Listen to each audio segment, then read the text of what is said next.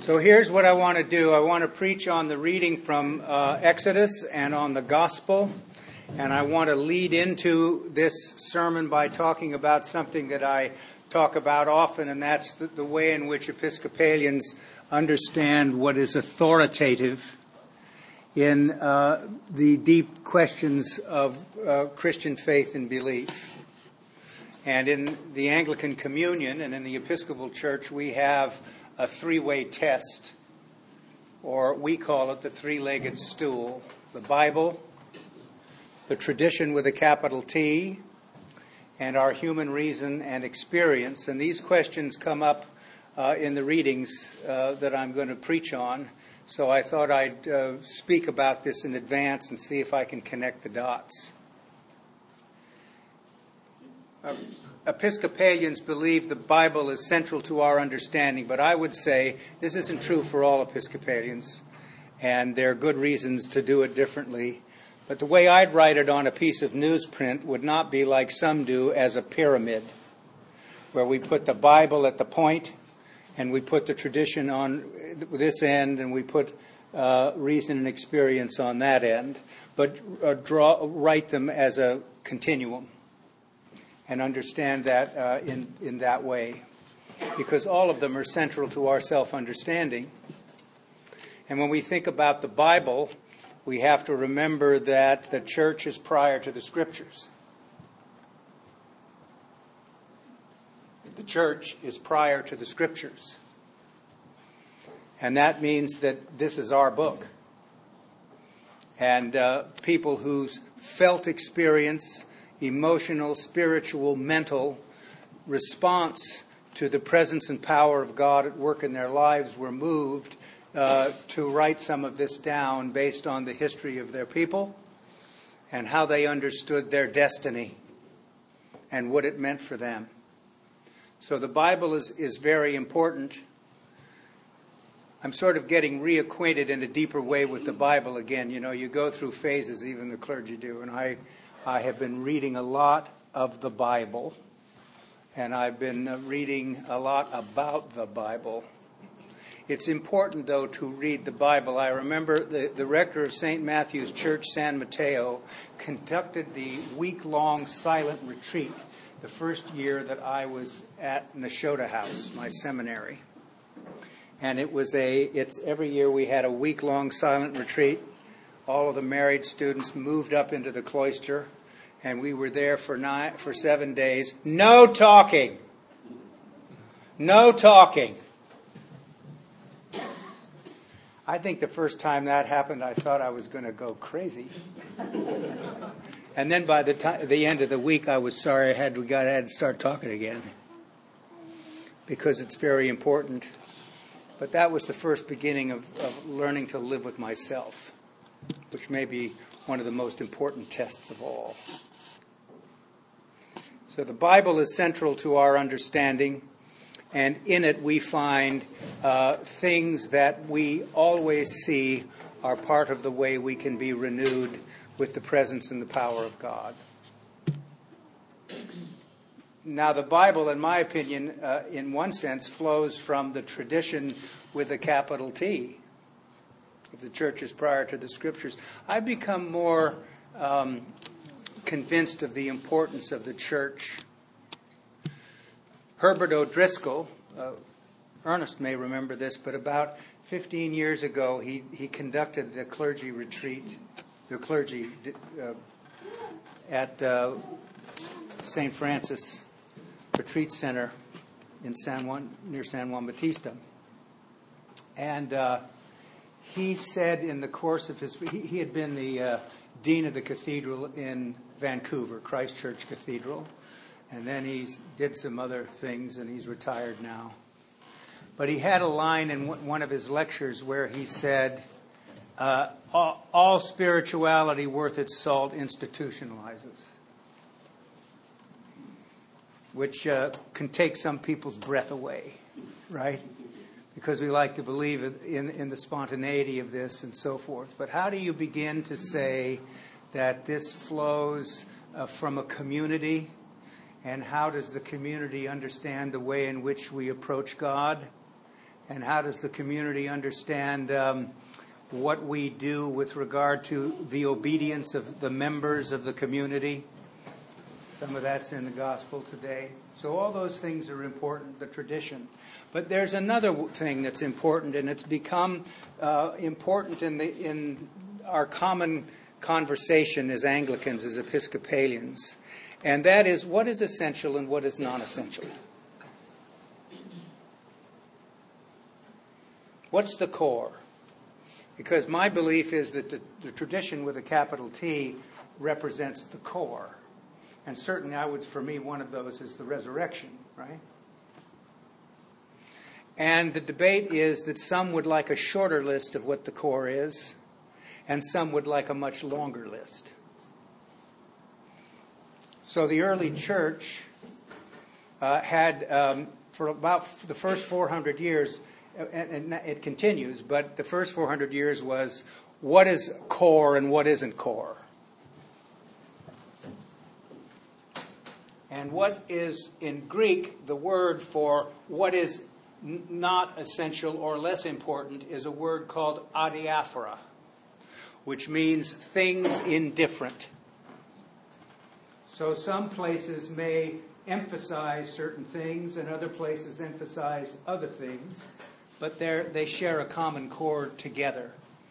And what I think we are driving ourselves crazy with is the whole adiaphora business. And probably there's more adiaphora than whatever the opposite of adiaphora is, aphora. Right? So that's a big question. And so some understanding of the tradition is important to be able to engage that conversation. I may have mentioned this. When I was in high school, in one of my English literature classes, one of the books that we had to read was a book by E.M. Tillyard called The Elizabethan World Picture. And what it was about was it was explaining what the thought world was like in the 16th century, in the 1500s in England, in the Elizabethan period. So it talked about the great chain of being, and it talked about the way people understand reality. And the reason it's important is that one of the great writers about our tradition, Richard Hooker, who lived in the 1500s, wrote a book called The Laws of Ecclesiastical Polity. Oh, no. Actually, it was about 4 or 5 volumes. I think you can get a 2-volume set now. But it was about how he understood the differences between Roman Catholicism, Continental Protestantism, and Anglicanism, what the differences were between them, and why he was making an apology for Anglicanism. And when he wrote, he used the term, we got the three-legged stool largely from him, and he wrote about that our human reason is very important, but what you discover is that in the Elizabethan mindset, reason and experience are one thing. It's not something that we say, nowadays in this touchy-feely world, this is when this used to begin, some of the great adiaphora people say, when you start getting into experience, that's not true. It's our reason, the processes of thinking that cause this to be important. Well, they happen simultaneously, and after all, you have to think about something, right? You have to think about your experiences and so forth. Our problem is that all of us believe our experiences are the center of the universe. That's one of the great public dilemmas in the culture in which we live in. That's what we believe. My experience is supreme. And we need to focus on that and go with what that is. But it's probably much more deep than that. So, let's see if any of these things occur in reading from Exodus or from Matthew's Gospel.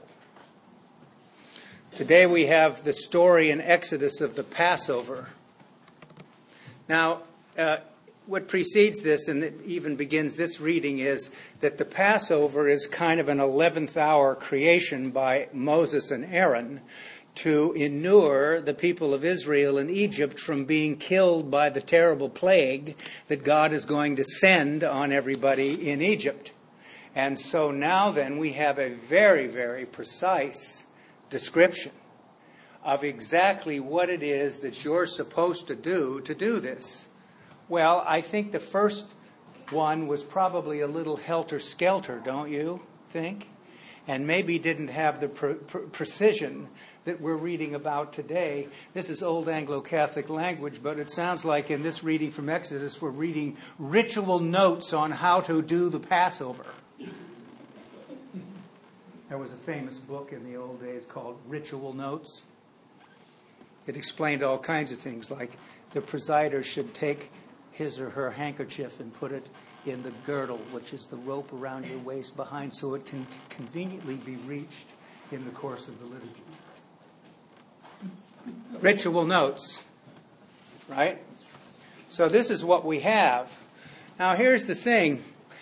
This liturgy, or this action, one of the definitive central things to Israel, to the tradition out of which we come, was done 41 times before they got to the Promised Land. If you think about this. While they were wandering in the story, in the narrative. And what that means is that a lot of this was worked out in the course of the wandering.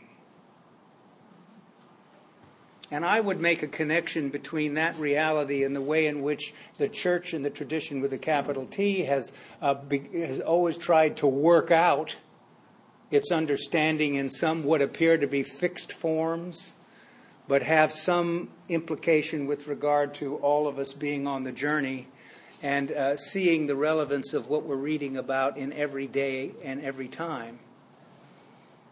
So the Passover and the story in the reading from Exodus conceivably could have been solidified much longer after Moses and Aaron were around, right? In fact, I would guess most biblical scholars, Old Testament would tell you it's probably around the 500s BCE or somewhere that this stuff got put together in a real solidified form. And that's what we're reading. And we see that it developed from the Babylonian captivity, where the people who had been doing this over and over and over again said, we got to write this down and let our children know what went on and what you're supposed to do and how you do it. So maybe that's some reason why the tradition is important. It's also fair to say that all of us in our families and in the institutions that we have been part of over our lifetime have their own traditions as well. And so we do things according to the traditions that we have received from those colleges, universities, business organizations. All of those things influence the way people understand what tradition is, And we always have to fight the battle between what the tradition is and what traditionalism is. Because most of us get hung up in the traditionalism idea. Remember the Mason Williams story I told you many times on the Smothers Brothers Comedy Hour, where he's at his mother's house for dinner, and she's cooking a leg of lamb, and she takes the long bone, and she cuts the sinew and folds the bone in, and then she takes the roast and she puts it in the pan. And he says to his mother, Mom, why do you do that? And she said, well, when your grandmother makes the leg of lamb, that's what she does. That's what she taught me how to do. So he had to be, one day he was at his sister's house, and she was cooking a leg of lamb, and she did the same thing, and she said, well, why do you do that? And she said, because Grandma does that, and that's what she told me to do. And as luck would have it, not too long after that, he was at his grandmother's house, and she was cooking a leg of lamb, and she cut this in, bent the thing back like that, and put it in the pan. And she said, "Grandma, why do you do that?" He said, "Well, you know, Mason, when your grandfather and I were first married, we didn't have a lot of money, and we didn't have a pan that would fit the lamb." Right? So the question is, searching our lives, what's the difference between the great tradition and traditionalism? And so we're learning the great story, the great narrative in the Pentateuch about the people of Israel and how they began to understand themselves and how this tradition then animated them moving forward. And of course, the Christian people who followed Jesus originally were all Jews, and they knew this narrative. And they knew what the importance of the tradition is and how we interpret it and understand it in every age. So in Matthew's Gospel, we have Jesus bestowing, at one point, the power of the keys to the disciples. Here's an interesting thing. The power of the keys are the power that the church has to bind and loose sins. Whatsoever sins are retained on earth are retained in heaven, and whatsoever sins ye forgive on earth are forgiven in heaven. Okay? So in some places in the gospel, the keys are given to Peter to bind and to loose. In some places they're given to the apostles. And in this particular passage, they're given to the church, the disciples, all of us. In your own life, think about the power that you have sometimes to bind and loose, and how hurtful it can be because of your refusal to forgive other people, but not just for them, but for you too. Because not being able to do that is a stone in the sandal, as they would say in the ancient Near East. And forgiving people is a hard thing. It's easy to say and hard to do. But here Jesus gives it to the whole church. So we're all to be in the business of forgiveness and loosing as opposed to binding. Some Christian people would prefer us to be a little more binding. You know? And it's not hard to understand why one might feel that way when we see the way human beings have operated from the jump. But the most important thing is here, Jesus is speaking about a practice that will be taken up in various ways in Christianity. And that is, how do we deal with internal disputes in the community? And how do we understand what clean dealings mean? I don't think it's possible for us to understand completely the situation on the ground that produced this section in Matthew's Gospel. Ways of internally disciplining and calling for obedience and what the reasons were. I don't think we can get back and recover that completely. I think in German biblical criticism that I was taught, it was called the Sittenleben, the situation in life, right? We don't know what the Sittenleben was completely, but I think this about whenever I read this. I've said this often in critical terms. You and I live in a therapeutic culture, and we have been in the therapeutic culture for at least 50 years. Philip Reif wrote his book, The Triumph of the Therapeutic, in about 1967, which he defined the therapeutic culture as understanding life as a manipulatable sense of well-being. That's one way of talking about it. So we are part of this. And there's no use throwing cold water on it completely because some of it is beneficial. You know, therapy means worship, and it can, in Greek, it can also mean tending a garden. So there are lots of ways to think about the upside of this deal. And so I read this and I think to myself, this is really about clean dealings. And when Jesus speaks of bringing one or two others, what he's talking about is something not unlike what Edwin Friedman has talked about, which is triangulation. And how leaders can get caught in a triangle. You know, let's say is this an isosceles triangle? The one that's equal on all sides? Okay, right. Okay. Isosceles is two sides are. Okay, so what's this one? Equilateral. Thank you very much. I've always sat lightly on math or geometry. Yeah, that you see, that shows you the problem right there. Well, if we go A, B, C, A's the leader. A cannot influence what's going on between B and C.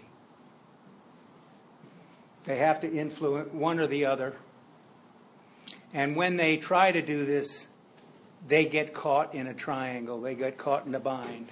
And these triangles in our emotional life and our family become interlocked. So it becomes very hard for us to understand how to get out of that, because we're in one kind of triangle or another. So there are ways you have to do it. Jesus, I think, is talking about the importance of transparency. Being very frank about what's going on and saying, here's the situation, and you've got people who corroborate that, and they say, how are we going to move forward together in a way that's constructive and doesn't ratchet up the anxiety? What are we going to do? And he goes on to say at the end in the Book of Common Prayer, at the end of the daily of morning prayer, there's the prayer of Saint Chrysostom. Whenever two or three are gathered together in my name, I will be in the midst of them. So maybe we can say something about Jesus being in the triangle with us, which may help us feel at least a little bit less anxious than we were before, because we may feel the power and the ability to get out of that situation. There was a time, and I guess there still is in certain Christian sects, not S-E-X, S-E-C-T-S, where various people in the congregation are deputed to call on another member of the church and tell them to straighten up and fly right. Right? It's not an unknown practice in lots of places. Sometimes they're not officially deputed to do this. They take it upon themselves. But that's not what we're talking about, and that caricatures what Jesus is saying, that we need to be forthcoming with one another and so forth. I think part of it also has to do, I hate to raise this issue, but and that is with questions that we're discovering now with the church with regard to abuse, with regard to other kinds of bad behavior, financial malfeasance, all kinds of things like that. Often it comes from an atmosphere where nobody's connecting with one another in a way that they should and know about the things they need to know about. So I guess the lesson for us today would be to say to ourselves, how do I understand the relationship between the letter and the spirit? In my own life, do I know the difference between the tradition and traditionalism? How can I be a responsible person in my own relationships? How can I be somebody who is honest and open? You know, when I say this, have you ever been around, there's so many now people who you hardly know, and all of a sudden they blurt out their 14 most intimate secrets. Right? That's not what we mean. But we do mean that we're a transparency and a reflection of God's grace and love. That's what we're called to be. Paul says that today in Romans. When love is the central theme that he's speaking about as the important default position in our relational life. So do some thinking about that this week. And we'll see what comes next week. Maybe something that connects. Amen. Amen.